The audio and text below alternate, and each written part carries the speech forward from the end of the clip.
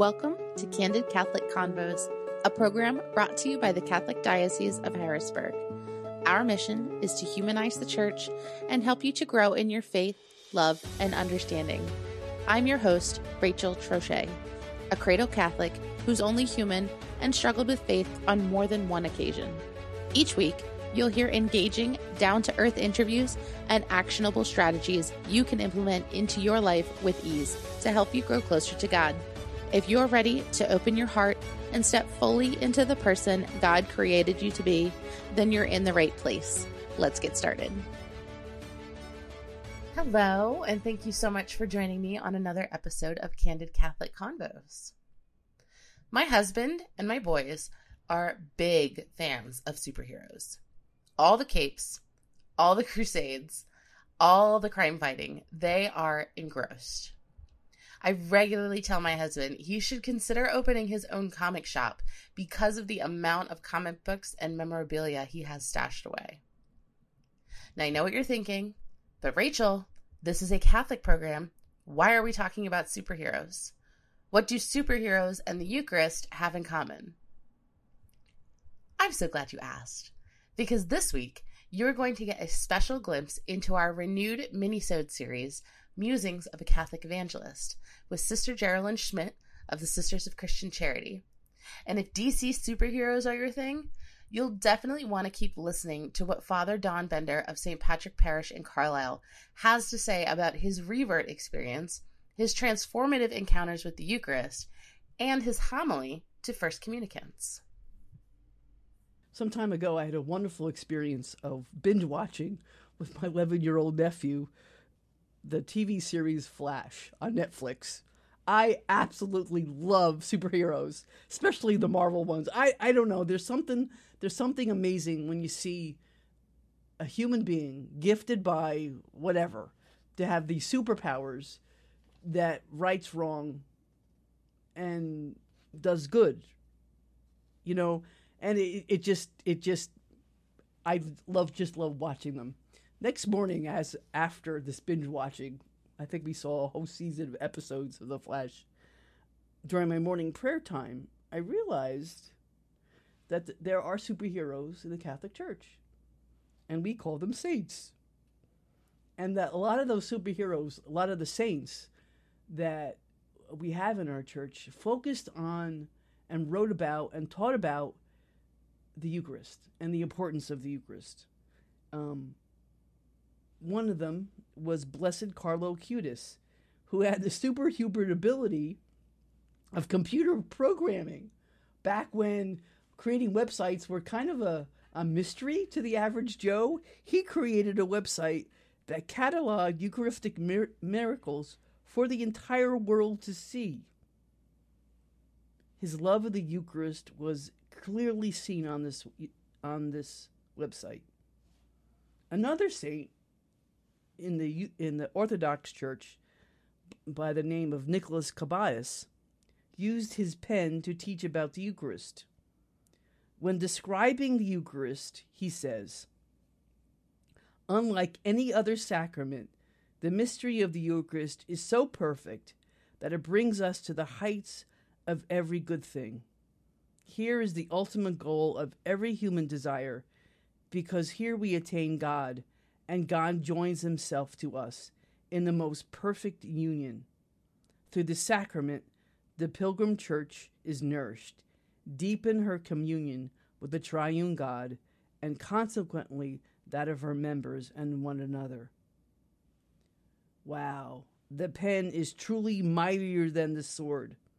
There are other Catholic heroes, superheroes, that talked about the Eucharist. St. Peter Julian Elmerd is a hero. He writes, "The world is ignorant concerning the Eucharist. It is not preached about often enough. The faithful complain of this and wait for someone who will feed them with the word of true life.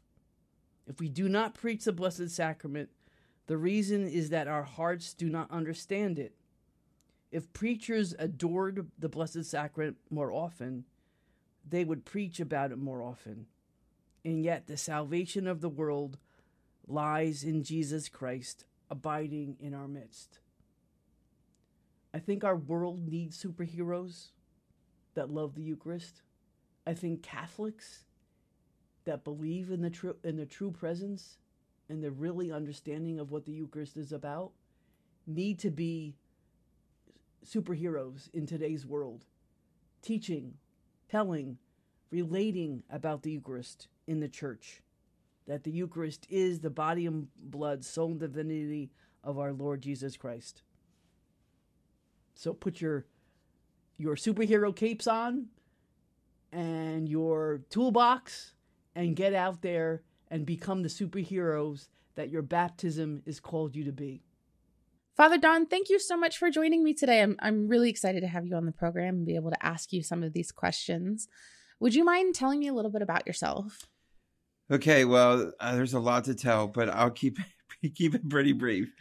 I'm from Lancaster County, Pennsylvania. I grew up in a small kind of rural town, Ephrata, Pennsylvania. It's kind of historically known because one of the first monastic communities was in Ephrata, but not Catholic. They were Anabaptist, actually. The Ephrata cloister is kind of the trademark of the town, but it's more rural than urban, and so a lot of farming areas around it. Grew up, my dad's side of the family was a farming family. He worked making farm machinery in a factory all his life. And so, again, that's kind of my roots, the Ephrata, Lancaster County area. Grew up Catholic. Long story, really short. Left the church for a while. Was Mennonite. That's a whole other conversation for a while. Came back to the church. So in Catholicese, I'm known as a revert because I reverted back to the Catholic faith after being away for a while. And then my conversion back to the faith follows along with my vocation to the priesthood. And so not longer after I came back to the faith, I entered seminary, became a priest. So I'm an older vocation. I entered seminary at like 39 years old. And so I have a little bit of, other worldly experience. I spent 13 years in the tourism business industry for a while. I graduated college with a teacher's degree and I substituted for 5 years in that area. So a little bit of a quirky background prior to priesthood. I think it helps me in my priesthood greatly. So grew up with one sister, my mom and dad, and one sister who's married, and I have one nephew who just turned 21. Feels like he was born yesterday, but yes, just turned 21. So, and then my mom's family is super Catholic, Irish Catholic from Berks County, Reading area. My dad, kind of the opposite. They were raised Lutheran in the Lidditz area. And so he was not Catholic. He never converted to the Catholic Church. And so my dad's side of the family, strong farming family. Mom's side of the family, kind of an urban Reading area kind of family. So that's kind of my background. I was ordained 2015 I think I was my class was the first class that Bishop Gaynor ordained deacons. And then, so he did, I forget who the priest was. He was his first priest, but we were the first deacons that he ordained when he got here. And so I was ordained priest 2015. My first assignment was St. Patrick's in Carlisle. I was there for 2 years, 2015, 2017. Then I was pastor at Our Lady of Lourdes in Enola from 2017, 2019. And then back to St. Patrick's in Carlisle, 2019. And as of July 1st, I've been there 3 years, and it will be my longest assignment in any one place. So I guess that's me. I like, if you ask the kids at school, I like comic books and superheroes. I like to go to the movies. I like trains, kind of my hobbies when I'm not being priestly. So that's amazing. Yeah. I love how you have all this life experience of growing up Catholic and then leaving the faith and then coming back, and how it's formed your journey and how it's formed how you spread the faith. I think that's awesome. And also, I'm a big comic book superhero fan as well. Excellent. So we have that in common. So this episode is going to be part of a series on the Eucharistic revival. And I've heard a lot of people talk about having truly transformative experiences when they receive the Eucharist at some point in their lives. Personally, I have not had that yet. Like, nothing really sticks out to me currently. But have you ever had an experience with the Eucharist that changed you? I'd say there are probably two big ones. The first one was let's dive back into my vocation story. And so I had been away from the church, and I lived not far from a Catholic church. So I called that pastor up, and I said to him, look, we need to talk because I think I'm feeling a call to the priesthood. So we met. He realized I'd been away from the church for a long time, and he said, maybe you need, first you need to come back into the church before we can talk about seminary and priesthood. He goes, and it wouldn't hurt for you to go to RCIA. Now, I didn't need it because I was baptized, confirmed in the faith. But he said, you've been away for so long, it wouldn't hurt you to go. So I went to RCIA at that church. Amazing teachers. Great experience. I highly recommend it. Like, we're not to advertise St. Patrick's, but we do have an adult faith formation class it's called I Love Being Catholic. And it kind of walks you through the catechism, which is what RCIA kind of does too. And so anyway, it's great to learn the faith as an adult to relearn the faith as an adult, kind of away from family and things. So that's what I was doing. I was re-experiencing the Catholic faith for the first time away from family and other influences. And so it was really great. So about, I'd say 3 months into RCIA classes, I made a good confession, which, took a while because it'd been 20 years, I think. And then that Sunday after that, I went to Mass and received the Eucharist for the first time in 20 years. And I probably going to start crying now, but I cried then as well. Like, I cried the whole way up to the priest and then the whole way back to my seat, because there was just something about it, something about receiving, the Eucharist, communion, the body, blood, soul, and divinity of Christ that gives us strength, gives us hope and faith, and all that was kind of flowing back into me at one time. And so that was pretty amazing. I would call that a life-moving experience or whatever. The second one this was 5 years ago. St. Patrick's in Carlisle went on a pilgrimage to Lourdes and Fatima. And on that pilgrimage, we stopped at a little church that had a Eucharistic miracle. And so they had a monstrance with a communion host that was bleeding or had bled or was congealed with blood. And we could walk right up to it and see it. And it was overwhelming. Like, it was just overwhelming. And I think everyone would say the same thing, has said the same thing, who experienced it. There was just kind of an overwhelming sense of faith and holiness and like heaven in that space. And so it was kind of really great. Those are two really great moments with the Eucharist, I think, that I've had. There you go. That's pretty incredible. Yeah. I remember when I was in school, there was a deacon that used to come to our 8th grade class right before confirmation. He used to come in weekly and talk to us about stuff like this. And he had told us about an experience that he had where he saw, or what he thought he saw, it bleeding when he was in adoration. And I remember going, that's just wild, but it's got to be pretty powerful to see it. And maybe one day I will get to have an experience similar to that. Yeah, that would be awesome.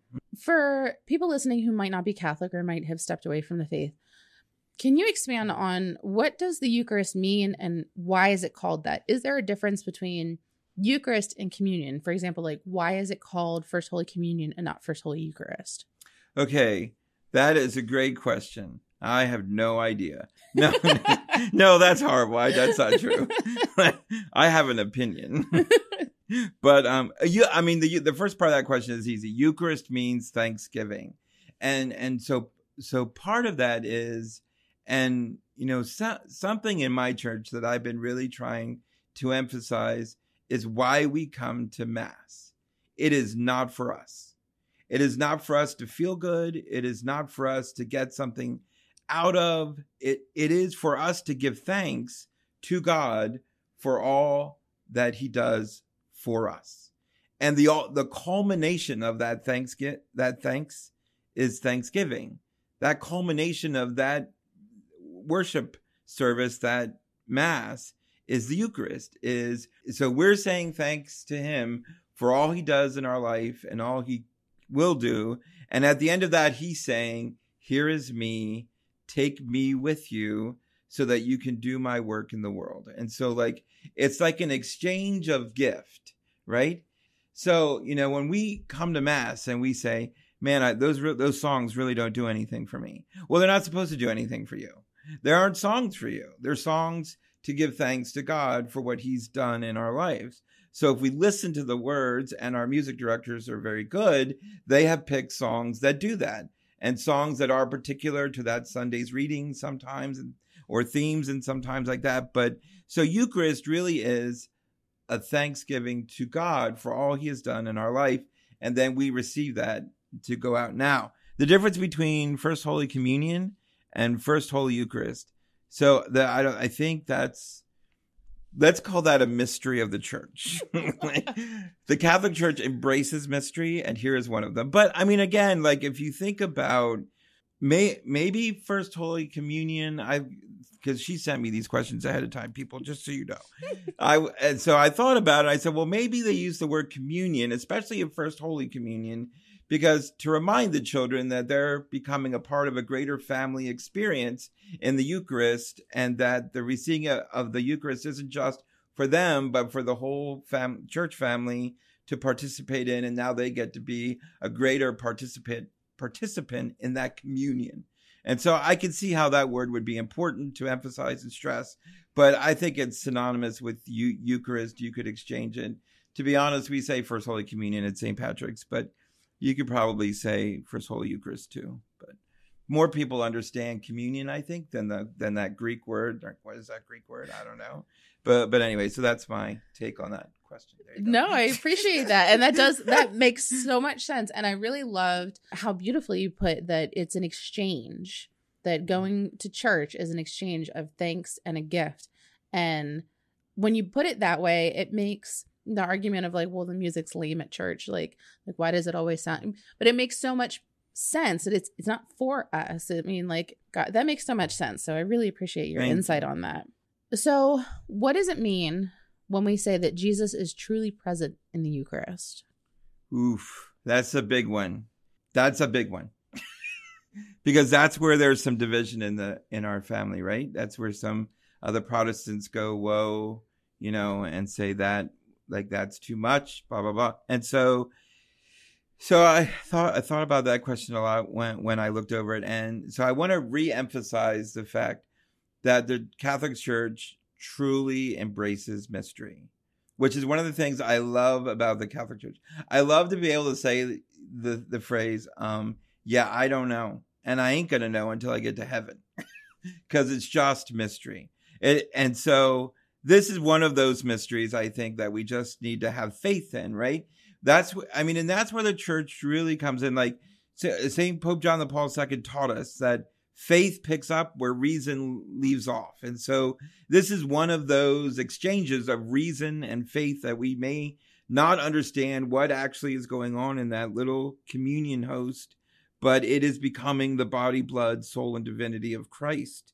And I have no idea how that, I don't know why I have a little idea how that happens, but like just the fact that it is that is just kind of a mystery to me, and something I don't think I'll fully understand till I get to heaven and am face to face with the Almighty. But that is where our faith needs to pick up where our reason left. So our reason says to us, no way, like that's wheat and water and, gluten or whatever. And it's always going to be that. And I just can't believe it turns into anything else. That's our reason. But our faith comes in and says, no, John 6 teaches us that it is not. The Last Supper teaches us that it's not. Corinthians, all those verses in the Bible that teach us it is not just wheat and gluten and water, that it is the body, blood, soul, and divinity. And the purpose of us receiving it is to give us strength and hope and faith and all those things. So that's my guess on the mystery of the Eucharist. No, the Catholic Church does love mystery. And Yeah. when we get up to heaven, be like, God, I have some questions. yeah. Like, can we get these answered, please? Yeah. You mentioned John chapter 6. So I want to piggyback off of that. In John chapter 6, Jesus says, I am the bread of life. This bread that I will give is my flesh. Unless you eat of my flesh and drink of my blood, you do not have life within you. He goes on to repeat this a total of 5 times in these verses.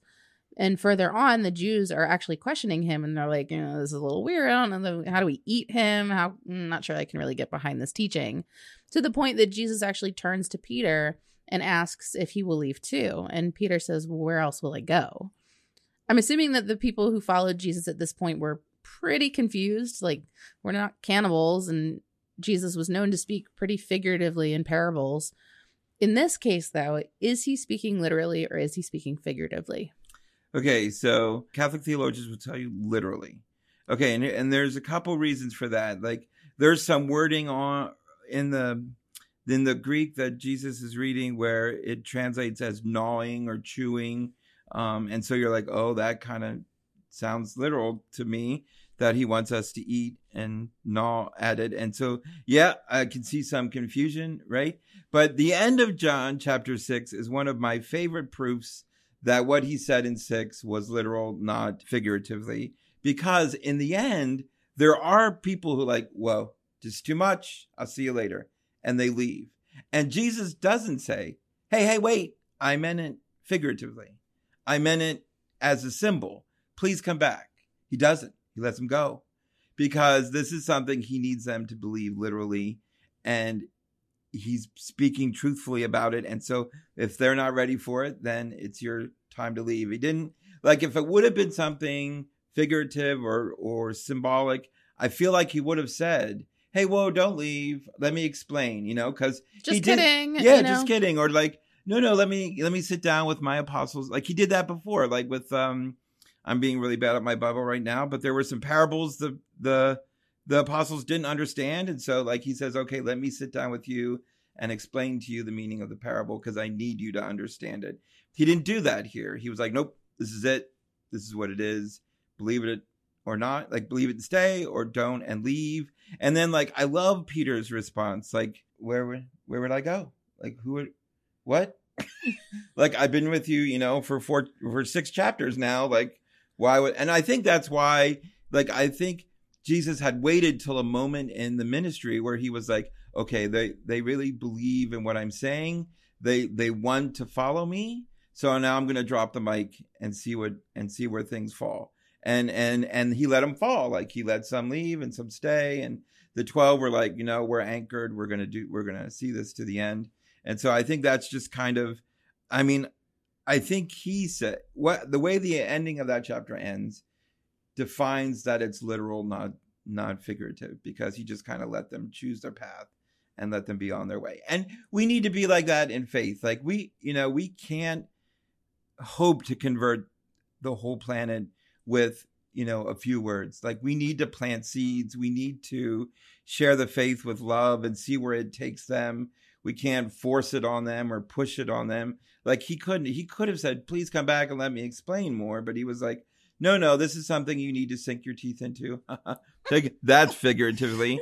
And just kind of soak in on it. And we need to do that as well. We have to hope that there'll be conversion, but we can't push the conversion or force it. And so there we go. Is that a good answer? No, absolutely. It makes a lot of sense because You're right. Like there are plenty of times where he's like, all right, hold up. Let me break this down a little bit further for you. But instead lets people come to the conclusion on their own, which I guess makes a lot of sense for people who are converts and reverts of like, he throws the breadcrumbs out there, but it's our responsibility to pick them up if we so choose. Yep. So that makes a ton of sense. Back in the day, a long time ago, I was an altar server. Sweet. So I've seen the wafers we used for communion, at least at the time. They came in a big plastic bag and we put them in the ciborium, which, fun fact, I had no idea what that holder thing was called. I had to call up one of the deacons in the building and say, I can't call it the holder thing. So it is ciborium. Called a ciborium, yep. But we used to put them in there before Mass. So when does the wafer stop being a wafer and actually become the body of Christ? Okay, that is a great question. Because it never stops being a wafer. So it's always a clump of wheat, water, and gluten. Like it's always that. But at one moment, it is transformed but not changed into the body and blood of Christ. When does that happen? Oof, okay, so there's a lot of, I don't want to say debate, but theories on it. But it absolutely happens during the words of consecration. And that's for sure. Like I was in youth group a couple weeks ago, and I brought the Roman Missal with me. And I thought, wouldn't it be fun if not everyone sees that big red book that we use on the altar, the words in it. I thought it would be neat to show them. So in that big red book that no one ever gets to see the words in unless you serve in the altar or walk by it, those words of consecration are in all bold caps. So it's kind of like the church saying, look, these words are important. Don't mess them up. Like, you can maybe mess up the other words, but don't mess these words up. And so that kind of freaks me out and scares me. And so I always read them because I don't want to mess them up. And my memorization skills are crap. And so thank God for the red book. But anyway, and so there will be people who will say that when you speak those words, that at the end of your speaking of those words, that's when the host becomes the Eucharist. There are people that say it's a combination of those words and your breath, like the priest breathing on because the book says, lean over and speak these words. So feeling like the breath and the words together make the conversion. And so it's at that moment, at some point in the speaking of those words, that the host becomes the Eucharist through no action of my own personal action, but Christ acting through me. So that, if any priest says their knees aren't knocking during that moment, whether they've done it once or 1,000 times, I mean,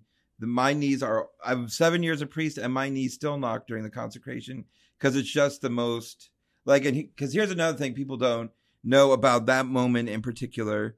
When we speak the words of consecration, the priest is no longer on earth. He is standing in heaven. So heaven opens up during that moment and encompasses the altar so that the priest is standing as Christ present, present as in being right there in heaven with us, making the host the Eucharist. It's just, and the wine, the blood, it's just kind of an overwhelming moment. And I share that with First Holy Communicants. We have a little retreat and I talk about how heaven opens up during the consecration. And they're like, what? Where? Why? And it's just kind of, again, like a shock and an overwhelming thing to know that consecration, the speaking of those words, are being spoken in heaven, not on earth. And it's kind of overwhelming. But that's the true moment of conversion. Those words, that's why they're in bold and caps, I think, in the book. I'm pretty sure that's why they are. But yeah, all the priest friends that are listening are probably going, yeah, that's what they are. I'm like, okay, calm down. I know that's what they are. So I went to seminary for a little bit. And so anyway, I think that's a good answer to that question. Without rambling on and on. No, I love that because that's something, again, even as an altar server, I was just like, all right, I put the book here. I never actually took the time to look inside of what I was doing. They just told us. I can't remember the priest's name who trained us as altar servers. So he called it setting the table. And I was just like, all right, it's just setting the table for dinner. The plate goes here, this goes here. But it's a powerful moment. And my son is going into first grade. So in a year or two, he'll be making his first Holy, and I can see him going, what? My 4-year-old last night was asking me deep questions. And now I'm going to have to do well, it's a mystery. There you go. We're going to ask God when we get to heaven. It's a mystery. Just believe it. Yes. J.R.R. Tolkien, the author of the Lord of the Rings series, is quoted as saying, "Out of the darkness of my life, so much frustrated, I put before you the one great thing to love on earth, the Blessed Sacrament. There you will find romance, glory, honor, fidelity, and the true way of all your loves upon earth." At your parish, I understand St. Patrick's has an adoration chapel where the Blessed Sacrament is perpetually exposed. What is adoration, and is it different from receiving the Eucharist at Mass? Wow, that is a great question. Yes, we do have. I'll be honest, it's not perpetual. I'll just make that confession right now. Saturday hours are a little weak. And there are some weekday hours, especially in the early morning, that are a little weak. Tuesdays from 1 a.m. to 2 a.m., that's my hour. And sometimes I oversleep. So I'm just confessing. But it's still there most hours of every day of every week. So adoration comes from, and I'm not sure my history is 100% correct, but back in the day when the Mass was said, when the priests back to where their back was to the people and they were doing the Mass in Latin, there were moments where, those two moments where they elevate the host and they elevate the chalice, and they were finding that when they elevated the host, that people were becoming overwhelmed at that moment. And so somewhere in history, someone thought, hey, what if we put the host in a reliquary or a monstrance and put it out for people to adore, because they seem to like to do that. And then that's kind of the beginnings of adoration. I could talk forever about adoration, but it's part of my vocation story. About my call of priesthood was through, when I first met with the vocation director, the very first thing he told me to do was pray, pray, pray. And he encouraged me to go to adoration. Thankfully, I live 2 blocks from another perpetual adoration chapel in Lancaster, Pennsylvania. So I started going there, and it was, what we get out of adoration is time.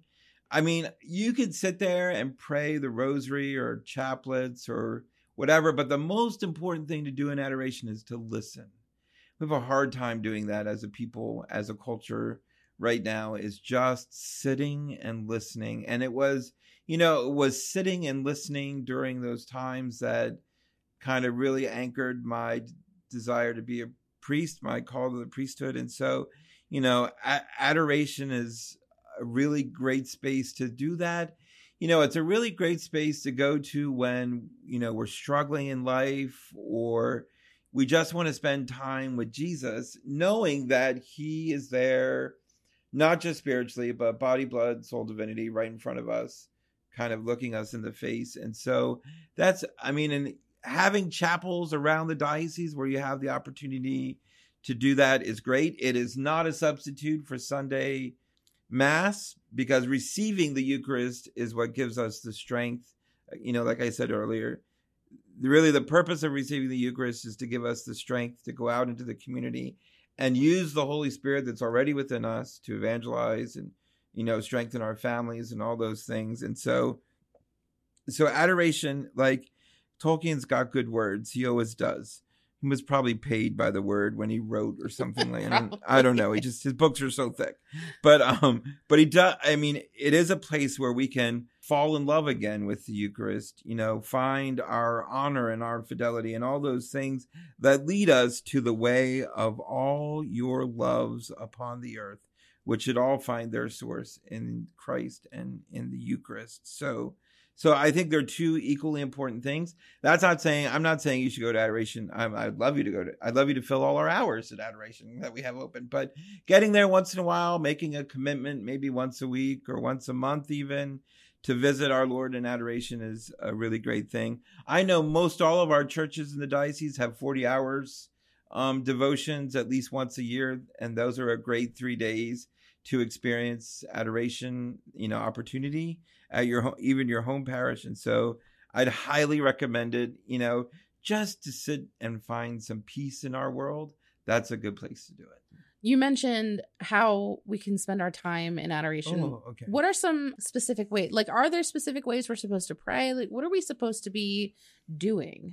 Again, I know this is really hard to hear.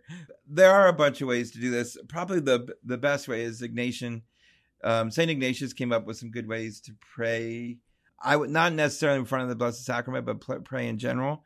But it is a good method for praying in front of the Blessed Sacrament. So it's reading a piece of scripture and then putting yourself into that scripture. And so, like, one of the scriptures I love to do that is in Jeremiah. I think it's Jeremiah, something 43, something. And it talks about God calls Jeremiah down to the potter's house because he wants to speak to him, but he wants to speak to him at the potter's house for some reason. Or the potter's shop. And so I put myself into that scene and I go down to the potter's house and kind of, again, a part of the prayer method is to listen. So you're listening to the scene as it's going on. You're participating in the scene, and hopefully, as you get deeper into that scene in the Bible, like God speaks to you. And so that's a kind of a good way to sit in front of adoration and pray. I tend to, like, my hour usually consists of doing, reading scripture, praying scripture, and then doing a rosary. I do a rosary for people. I was taught like 10 years ago. So every bead has a name attached to it. I pray for that person as I pray that bead. And so that kind of helps me, get through it and give purpose to the rosary. And I do that during adoration as well. But just kind of just sitting, right? And just kind of being in the presence is really important. And then something, like as you continue to grow and do that, like you'll see fruit, I'm sure. So it's my advice. I love that. I love the idea of having a name attached to each of the beads on the rosary. Yeah. That gives so much more purpose to it rather than just going through the motions. Yeah. So what would you recommend to someone looking to grow more in love with the Eucharist? Whoa. Okay. So I thought about this. I'm going to say 3 things because, I'm a Protestant preacher at heart. I'm just kidding. Every Protestant preacher has 3 points to make in their sermons or whatever. But anyway, so the first is the Mass. I hear so often from young people and people in general, we're not getting anything out of it. Like, it doesn't do anything for us. Like, it's not, like, we're not. And I'm like, okay, look, then you're not paying attention. Like, you just put your phone down, put the bulletin down that you've been reading since the gospel, like, put that down and pay attention. Listen to the words of the Mass that the priest says, because they're pretty amazing. Let me give you an example, just a really quick one about the Mass. So last Sunday's Mass, right? All I do to prepare my homily is look at the readings. It's all I do. I don't look at anything else. I should, to be honest, but I don't. I just look at the readings and then some commentaries. This past Sunday, the opening prayer was identical to my homily. There were 2 intercessions in the intercessions after the creed that fit my homily. And I didn't plan any of that. And so it would have been awesome had someone came out of Mass and said, hey, Father, that opening prayer and intercessions matched your homily pretty good. No, nobody did that. That's not to say that there weren't people making that connection and they just didn't make a comment. But I'm saying, listen to what I'm saying, to what the priest is saying. Like, listen to the Eucharistic prayer, to the words of consecration and the prayers around it. Like, just listen, because those, I know they will help you fall in love with the Mass all over again and give you new, and I'm not sure how other priests are, but honestly, I change it up. I never use the same Eucharistic prayer. I'm always using different ones because there's like, you may not know this, but there's like 8 we can pick from for a Sunday morning. Now, I don't pick from the 8, but I do pick, well, actually, I pick from the 6. So there's 4 regular ones we use every Sunday. I rotate through those pretty good. Now, the 4th one, you can only use during ordinary time. So guess when last Sunday, ordinary time, I used it. There's 2 called Eucharistic prayers of reconciliation. I use those during Advent and Lent because those are times of reconciliation, right? And so like I kind of change up the Eucharistic prayer every Sunday, hopefully so people are like, hey, that sounds different. I didn't hear that last Sunday. Because if you say the same Eucharistic prayer over and over again, people are going to be like, no, I don't want you falling asleep. I want you paying attention. So that's one. Adoration is another. Going to adoration and experiencing adoration.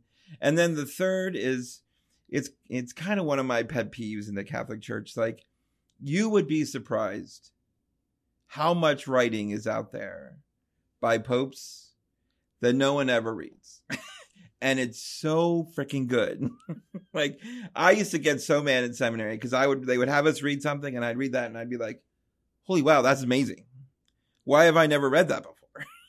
And so, like, not that I'm going to encourage you to go out and read papal documents, like, but a good source of seeing what the popes had to write is the Catechism. So go back to the If you've never read the Catechism, shame on you. If you haven't read the Catechism, go back and read the writings of the Eucharist in the Catechism. They're pretty beautiful. And then from there, I mean, that's one of the purposes of the Catechism is there's like 1,000 footnotes for every page to help point you to the saints, to the popes, to other writings, so you can see that what we're saying as a church doesn't come from willy-nilly. And so those are my 3 things. So pay attention in Mass, pay attention in Mass, pay attention in Mass, go to adoration, and read the Catechism on the Eucharist, because those are 3 beautiful things. That's fantastic. That's my story, and I'm sticking to it. And for those of you who like podcasts, I understand that there is a new podcast coming out on the Catechism in a year.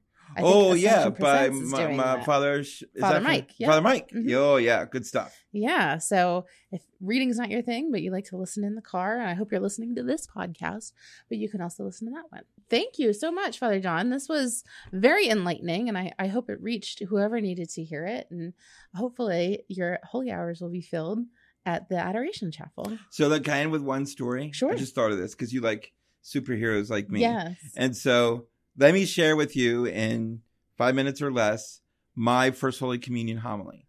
It has been my first Holy Communion homily for 7 years. So if you've heard it before, I'm sorry. But what I do is, believe it or not, I have a bank that is Superman.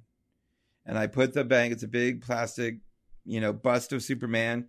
That's a bank. And I put it on the ambo, and we talk about Superman and all his powers, right? And then I end the talk about Superman with where he gets his power from. He gets it from the sun. S-U-N. And then I tell, in Superman Returns, which was not a very popular movie, there's this great scene where he flies up into space and he's just floating in front of the sun, soaking in its rays to get power to take on a bad guy down on Earth. And it's a kind of a really pretty scene. And then I said, we are the same.